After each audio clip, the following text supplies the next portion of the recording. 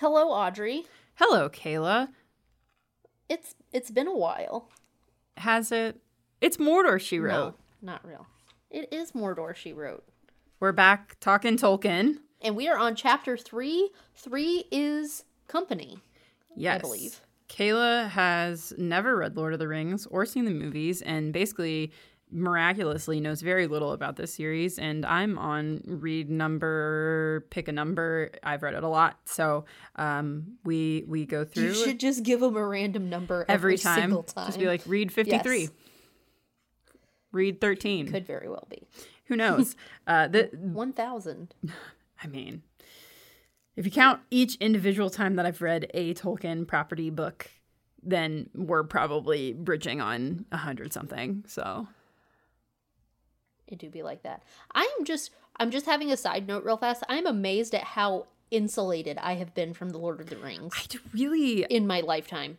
I'm trying to I've had that thought while I was reading chapter 3, and I was like, wow, how did I go almost 30 years of my life with never having read one of these books? Or seen the movies is the thing that kills me, because they were like wildly popular. There was that one attempt in high school, but I got violently ill. Yeah. And I was running a fever apparently through half of that experience and slept through the other half. So I basically have not seen it. I mean, I can thank my obsession with being 10 years old and at my cousin's house and fell in love with one character that will not be named yet because the movie was on the screen, and then immediately went home and got on the internet to find out what it was. And then that year, my birthday was Lord of the Rings themed. So Yes. I'm guessing it's Orlando Bloom's character. Correct. You got it. You knew it. It was a good series of years for Orlando Bloom. Lord of the Rings, Pirates of the Caribbean. I watched Elizabethtown and it was terrible. Like, I really liked him. Yes. And now he's married to Katy Perry. Fact, Elizabethtown is where we get the phrase Manic Pixie Dream Girl from. I learned that recently. That was the originator of that? For real? Somebody wrote a review, and Kirsten Dunst's character is cited as the first documented Manic Pixie Dream Girl. That's awesome. I will need to fact check that, of course, but I'm fairly certain. I didn't know that's where the phrase came from, but that's very cool. I mean, yes. She was for real in that movie. It do be like that. But anyway, maybe we're here to talk about Tolkien and not Orlando Bloom. We'll just do a bonus episode about Orlando Bloom. Oh my gosh. I could do a bonus episode about almost everyone in the cast, because I went down a rabbit hole of being like, what else have they been in? How much of it can I watch? Being too young to watch a lot of Viggo Mortensen's catalog. Like, yeah. Anyway, what happens in this chapter? So I started to get in my feelings a little bit for Frodo, because when the chapter opens, he has made 0 strides towards actually leaving Hobbiton. Or Bag End. Bag End is the name of the house, correct? Correct. It's like an estate name or like a manor name, like if you name your house, which is like a more common thing in Europe than the US. Yes. Unless you live on a ranch. He hasn't made many strides towards leaving, and Gandalf tells him to be careful and suggests that he and Sam head for Rivendell, which I have seen Rivendell in my Hobbit experience. Yes, so I believe Rivendell is a home of the elves, the house of Elrond, half-elven. Yes, and I believe I have met Elrond before. I'm trying to think. He's in the Hobbit movies. I just don't remember if he's in the book, actually. His name is mentioned. I know for a fact his name is mentioned. Okay, I trust you. You're the Tolkien expert. I know, but I haven't read The Hobbit in ages because it's a kid's story. So? I know. It's adorable. It's very good, but been a little while. I have the Sackville Baggins the return. finally get the house. The return of the Sackville Baggins.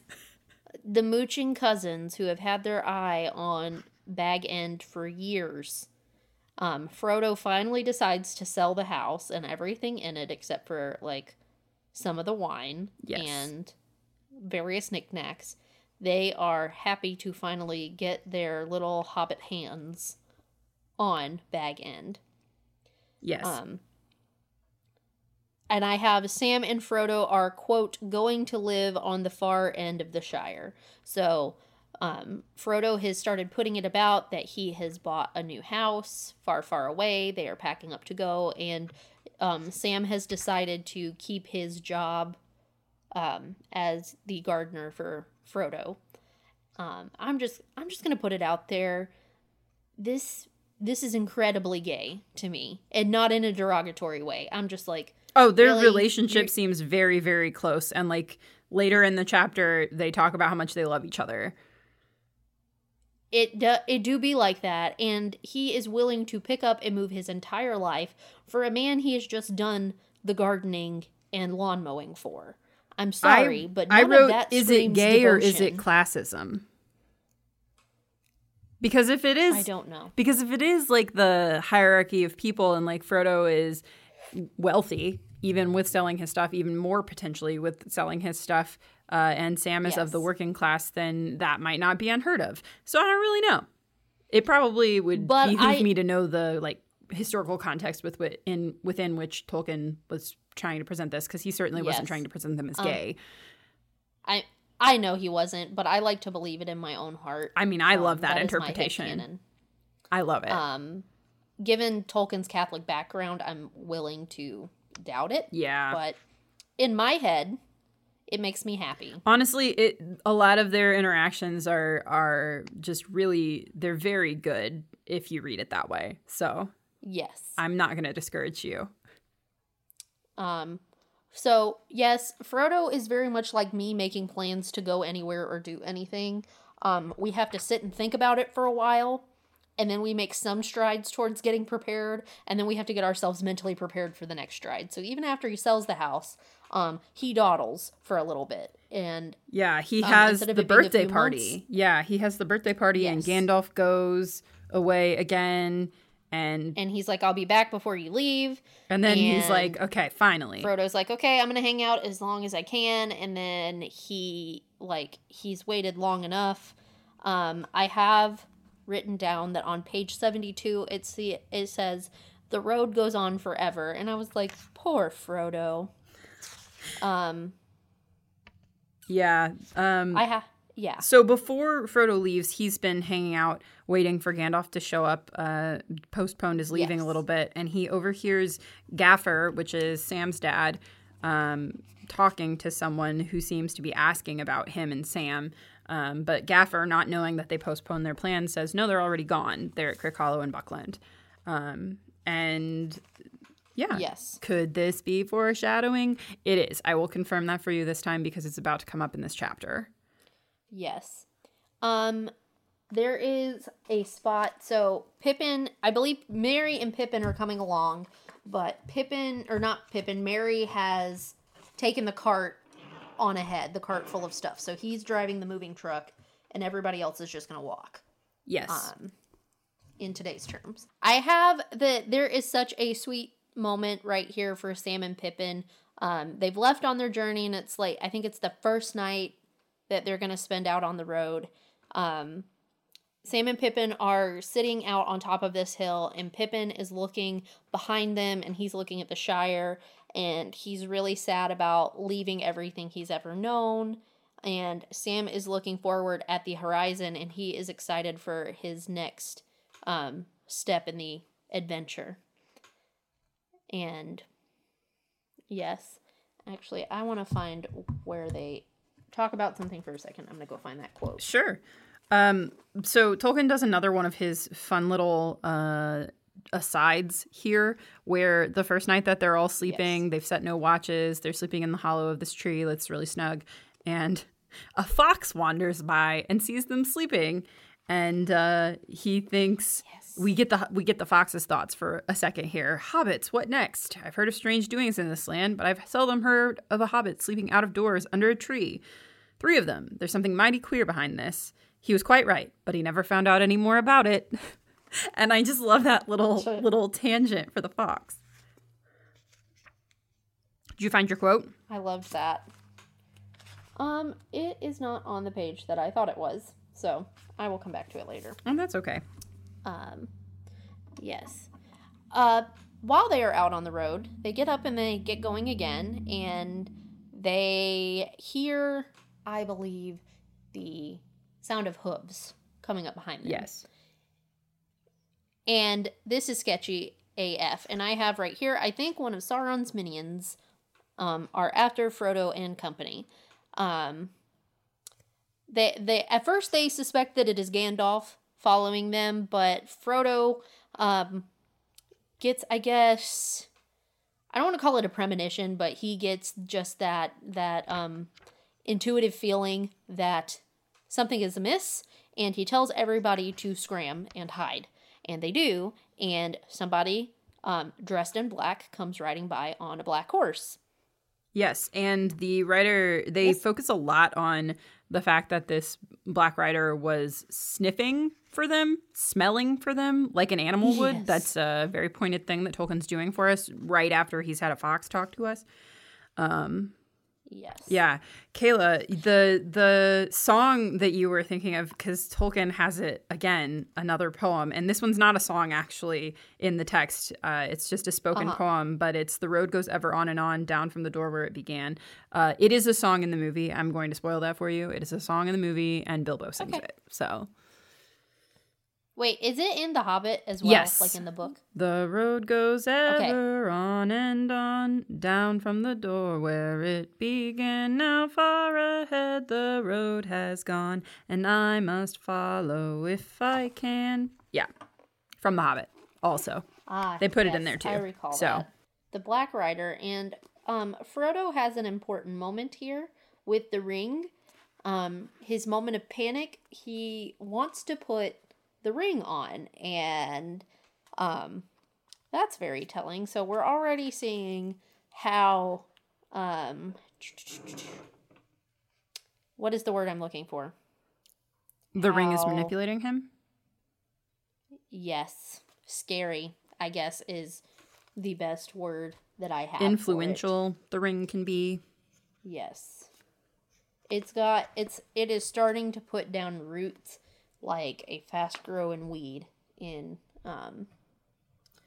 Frodo's heart. Yes. And then Sam, after this encounter, tells us that his dad told him that the Black Rider is the person that Frodo overheard asking where they were going and where Frodo was. Yes. And at this point, they're like, something sketch as hell. We best get to getting. And then... At this point, they encounter some elves. You skipped ahead, Kayla. Yes. There's another song. I skipped There's another song, Kayla. Oh. Take it away, Audrey. There's another song, and I'm not going to sing it this time. This one's also in the movies, but in a different context. A less happy context, for sure. And Tolkien just spends so many pages of this chapter describing them traveling and like what they're eating and what they're seeing on the countryside. He loves his countryside so much. Yeah. But they hide again, and this is a second encounter with the Black Rider where Frodo feels like he wants to put the ring on, but the elves, as you mentioned, show up at this point, and they show up with a song also, because Tolkien loves songs. Can't emphasize that enough. Yes, he loves a good song. But then we're on to the elves. So tell us about elves, Kayla. They're beautiful. Yes, they are. They're very beautiful. I said the elves are high elves on their way somewhere. I guess I was not paying attention to what I was reading. Frodo asks if they saw the Black Riders, and this seems to turn the situation to serious. So at first, the elves want absolutely nothing to do with Frodo and company because, quote, hobbits are of little interest to elves. Yes. That may be a paraphrase. No, that's pretty but, close to exactly what it said. But basically, the elves hear this, and they're like, oh, fuck. They suddenly become very interested in what the hobbits are doing. Side note, Frodo says something to the elves here. I have a note that it needs to be the sign off for every episode.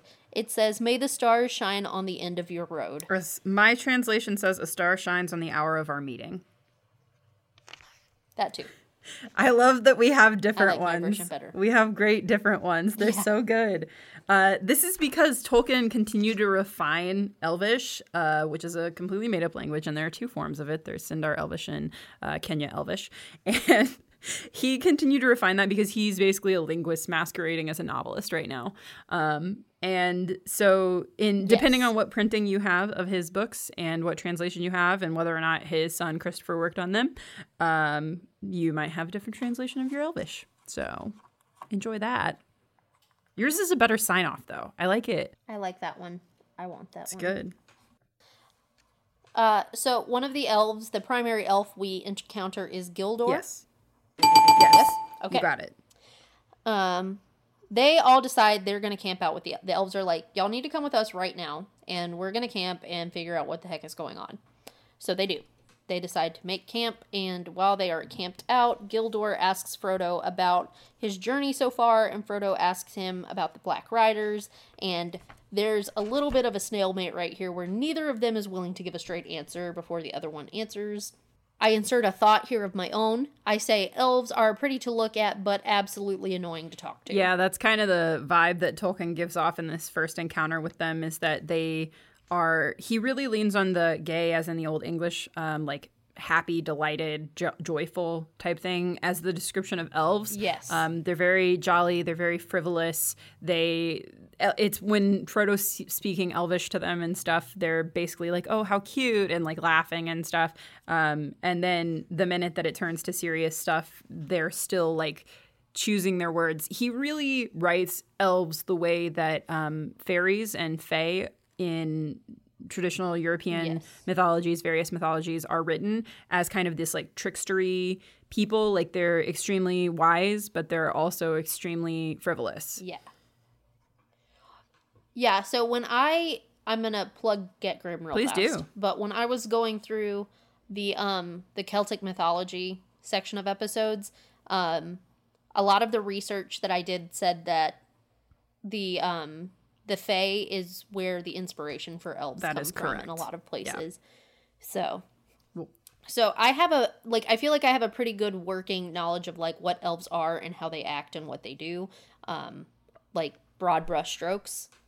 That being said, Tolkien, being the man that he is, gives us many, many different versions of elves. It's true. And he kind of set the standard for elves in fantasy for the next at least 2 to 3 decades after he wrote this. And also Dungeons and Dragons. Yes, which, I mean, I'm including that because Dungeons and Dragons, Yes.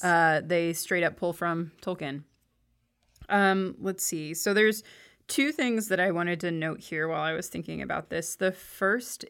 Yes, I have more stuff. Oh, I know you do. The first thing is that while they're meeting, Pippin gets taken to a really soft bed, but Sam refuses to leave Frodo.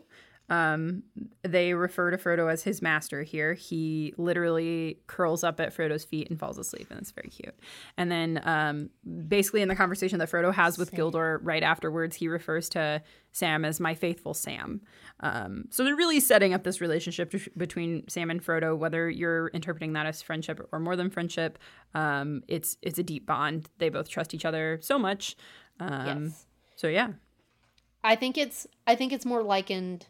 I think more of the vibe Tolkien may have been going for was a David and Jonathan situation. Well, depending not that in Christianity, on who you talk to. You say not that in Christianity they would acknowledge on who this, you talk to. but David and Jonathan also could be read as gay. One of the things that I've read about Tolkien's writings specifically is that Frodo and Sam are meant to be like brothers in arms. So they're not trained like soldiers, but Tolkien, coming off of his service in the war and the bonds that he forged, the bonds of friendship that he forged with the other people in his company, that's kind of what he's going for with Frodo and Sam, to my understanding, is that it's a friendship that other people might not understand, and a friendship that's so close that it goes beyond words. I just really like that he expresses a physicality in their friendship, like literally Sam sleeping at Frodo's feet and stuff like that. It's so I like sweet. it, and it's very sweet no matter how you read it. Unless you read it as a classist thing, in which case, weird. So Gildor and Frodo continue to talk, and Frodo makes mention that, we waited for Gandalf as long as we could. He said he was going to be back on a certain day, but at that point, we couldn't hang around anymore, so we get going. And Gildor's like, whoa, whoa, whoa, whoa, whoa. Gandalf said he was going to be back, and he's not back. And he is really alarmed that he hasn't made it back to the Shire at all. And after some more prodding from Frodo, Gildor tells him that he needs to basically bust a move to Rivendell as quickly as possible because the Black Riders are after him. And I think I summarized like 3.5 pages of conversation into that one little paragraph. It's because I wrote down Gildor is a mysterious bastard. So like the whole conversation with him is just like evasiveness. Well, and I feel like I don't feel like the book says something about how elves don't like to give advice. Go not to the elves for counsel, for they will say both no and yes. Exactly. And he is hemming and hawing, as we say down here in the South. Yes. He hems and haws over all of this. And finally, he's like, look, okay, I'll tell you. I can't tell you a lot. They're after you. Get to Rivendell. Yeah. They can protect you there. There's something about Gandalf is supposed to meet up with them before they leave the Shire entirely. So they are still trampsing through the Shire. Yeah, he was supposed to meet them at Bag End, and then Frodo decided that, well, we have to go. So now they're hoping he'll meet them at Crick Hollow. Yes. And that is basically where my like read along notes end. And then at the end of every chapter, I've done here are my impressions on what has happened. So, my impressions of chapter 3. The word I would use to describe this section is snappy. We get right to the point with everything. It moved much faster than chapter 2 did, and there were nowhere near as many info dumps in this go as there were for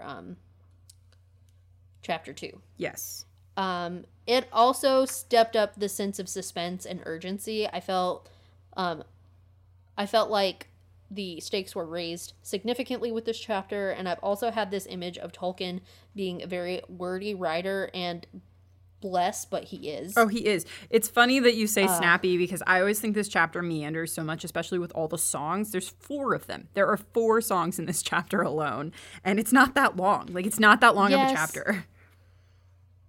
Yes, but if you pare down all of the songs and skip over them, like I tend to do sometimes, for the sake of this podcast, I'm making sure that I read every single word of every single song. I appreciate it. That's great. Also, I found the spot where it says, "May the stars shine upon the end of your road." I was just looking at the wrong section. So, our books say the same thing. I was about to say, those are in the same spots. It's like one's a meeting and one is a departure. You're right. I do like it. Yes. Yeah, this is a chapter where Tolkien he capitalizes a lot of stuff to place importance on it. Enemy is capitalized. They're talking about the enemy. Yes. Frodo's talking about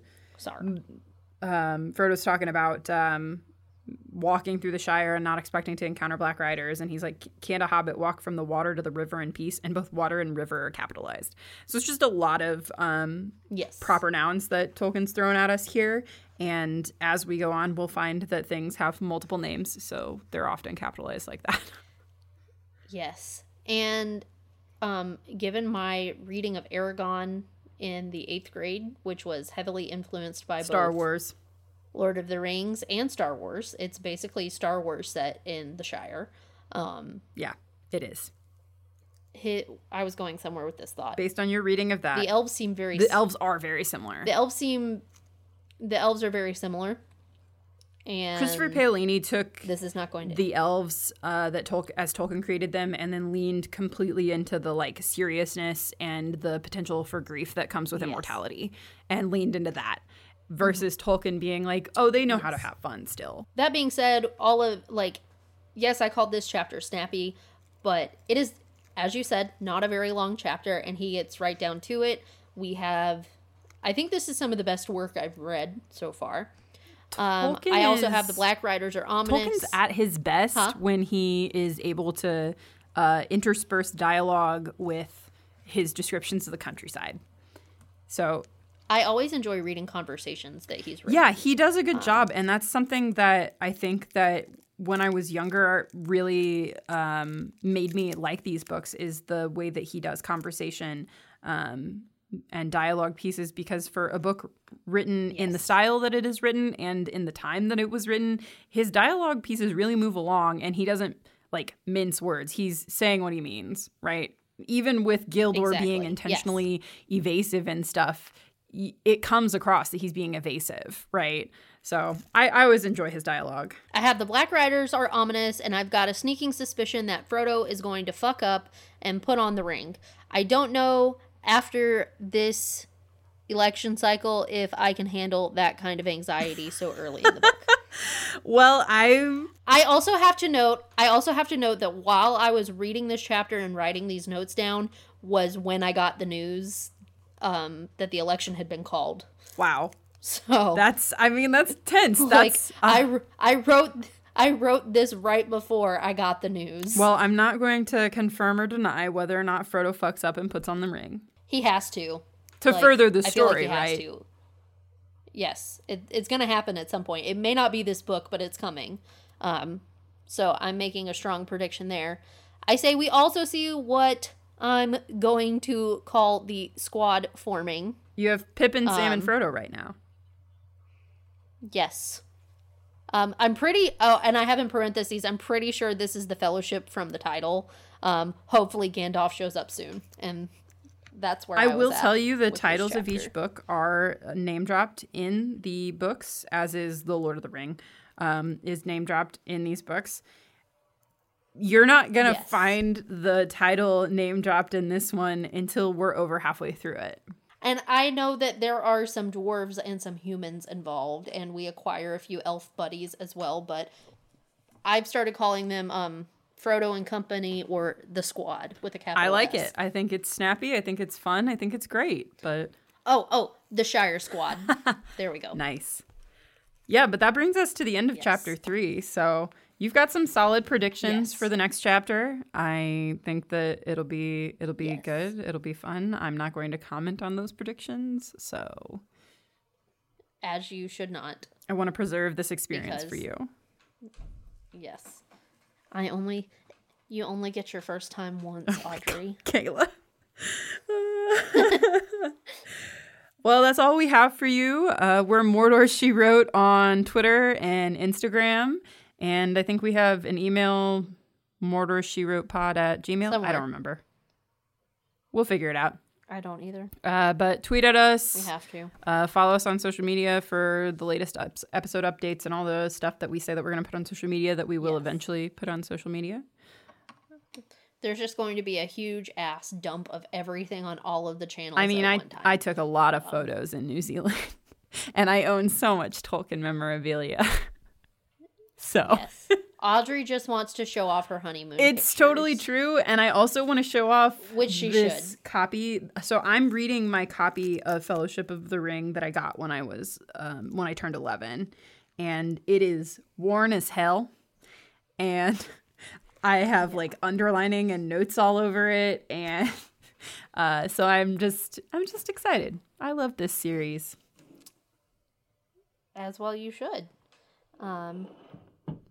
Mine I got secondhand at Second and Charles, which is adjacent to Books A Million. Very nice. And I write my notes in my fun Celtic tree journal. I was going to say, our journals, I think, are pretty similar. I'll have to post a picture of mine, too. I'm getting to the end of mine. I don't think it's going to carry me through the entirety of Fellowship.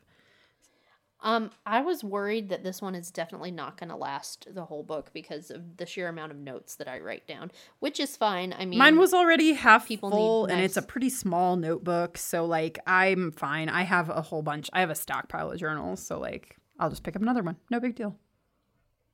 You really do. It's true. So say the new sign off. May the stars shine on the end of your road. I love it.